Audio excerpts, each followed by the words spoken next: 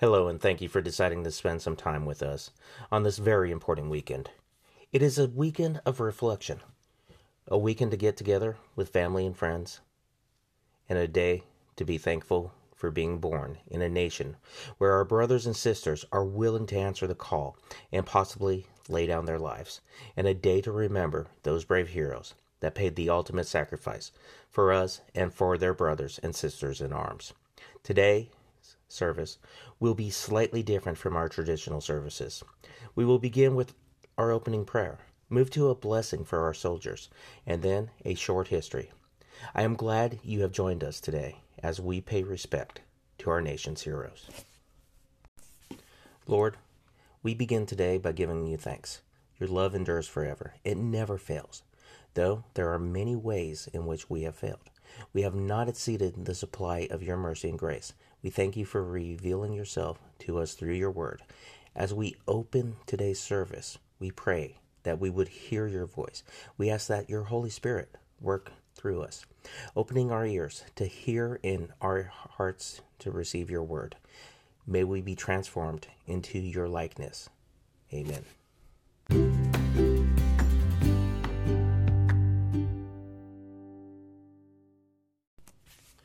Good morning.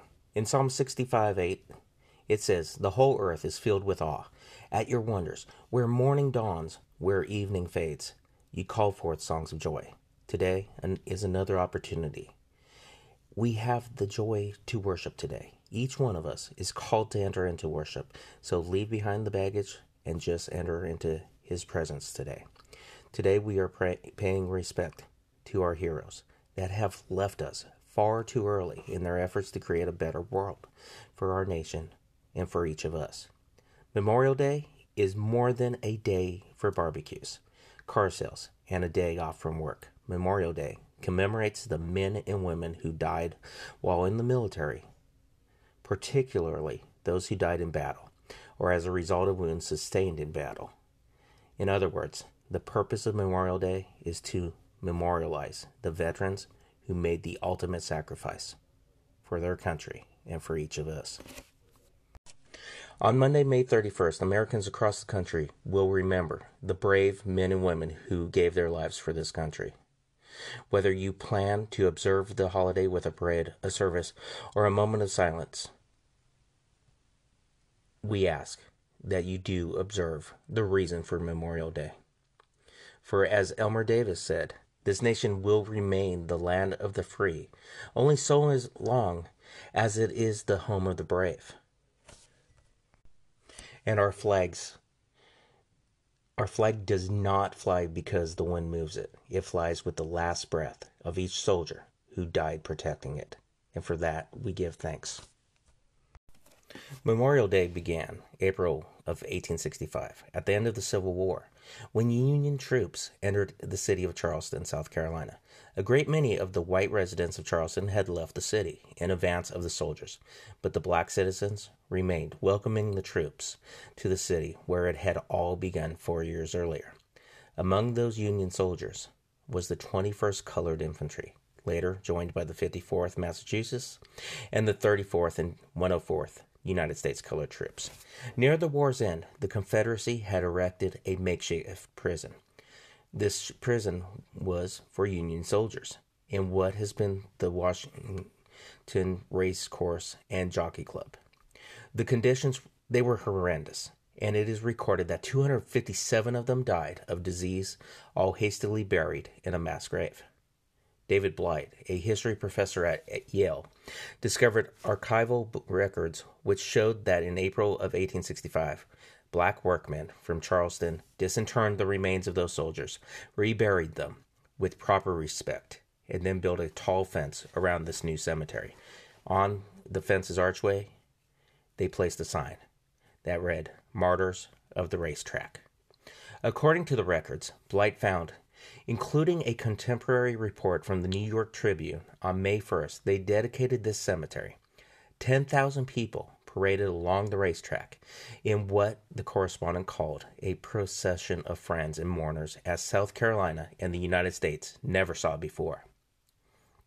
Now I'm going to quote the rest of this from an article speaking about this specific event. The procession was led by 3,000 black schoolchildren, carrying armloads of roses and singing the Union marching song, John Brown Body. Several hundred black women followed with baskets of flowers, wreaths, and crosses. Then came black men marching in cadence, following by contingents of Union infantrymen.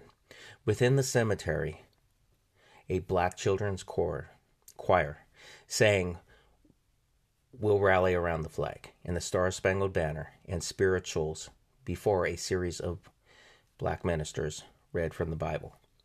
After all this pomp, this Decoration Day continued on much as Memorial Day does today.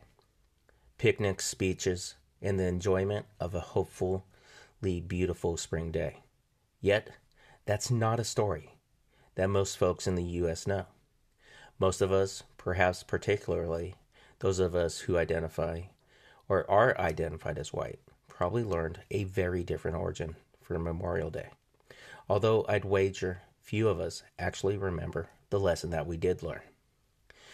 On May 5th, 1868, 3 years after the Civil War ended, the head of an organization of Union veterans, Major General John A. Logan, established Decoration Day as a time for the nation to decorate the graves of the more than 620,000 soldiers who died during the war, whose bodies, he wrote, now lie in almost every city, village, and hamlet, churchyard in the land.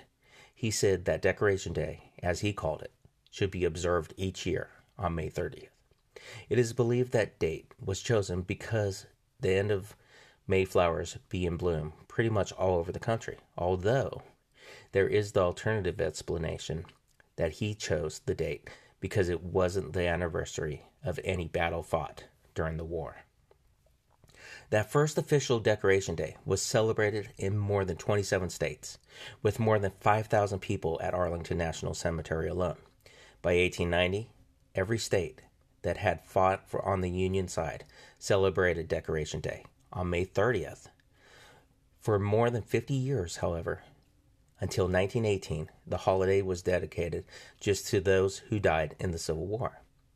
It wasn't until we entered World War I that it began to remember those who died in all of our wars, and it wasn't until the 70s, in the midst of the Vietnam War, that it became an official U.S. holiday. In 1968, the date of Memorial Day, as it was by then called, was changed from May 30th, regardless of what day of the week that was, to where it is now, the last Monday in May. Ever since then, though, there has been opposition to this change, with some veterans groups worrying that doing this just turned it into another 3-day weekend and the signal for the start of summer. Even as recently as 2012, when he died, Senator Daniel Inouye reintroduced a bill each year to put Memorial Day back where it used to be on our calendar, and hopefully back to what it was meant to be in our national psyche. Boalsburg, Pennsylvania, claims to have been the first place to celebrate a Decoration Day in 1864, when there was a gathering of women to mourn those who'd recently died at Gettysburg. Carbondale, Illinois, argues that it's the birthplace of today's Memorial Day because of a parade John Logan led in 1866. There's a city in Mississippi and one in Georgia which also claims to be first, and as we just heard, Charleston, South Carolina is also in the running as the place where it all began. Congress, however, attempted to definitively settle the matter in 1966, when it declared Waterloo, New York, as the birthplace for Memorial Day. So do you remember how on Mother's Day I told a story of the origins of Mother's Day, which either began with Anna Jarvis, Anne, or with Julia Ward Howe, calling for a Mother's Day for peace. Here we see exactly the same thing. Competing narratives which claim to tell the story of what happened. In other words, competing histories. All of these histories share one thing in common, though. They share the importance of Memorial Day as a day that our nation pauses for a moment to reflect on those who paid the ultimate sacrifice and the gift they gave us as citizens of this country. As we remember those who have made this ultimate sacrifice for the freedoms we enjoy every day, we think of how they have followed in the footsteps of those who came before them and of those that make history. God, please hold our servicemen and women in your strong arms. Cover them with your sheltering grace and your presence as they stand in the gap for our protection. We also remember the families of our troops. We ask for your unique blessings to fill their homes, and we pray your peace, provision, and strength will fill their lives.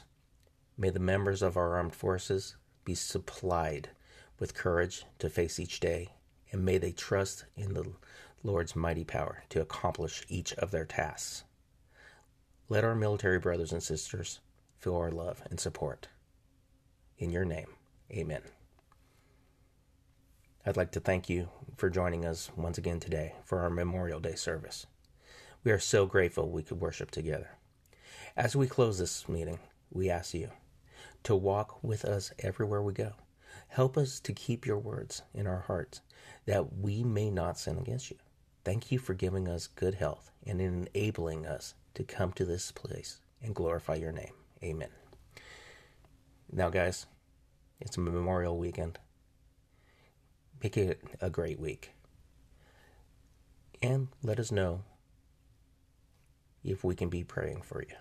This Grand Life Theological Collective is based on the belief that there are many paths to God. God is the creator of the universe and smart enough to speak to all his people in diverse ways. And there are lessons from all religions and throughout the eras that we can all learn from together. To find out more about us, please visit us at our Facebook page at This Grand Life Theology or email us at thisgrandlifetheology@gmail.com. Both links are at the beginning of this episode. Remember, you can make your life and your world as grand as you want it to be. And thank you once again.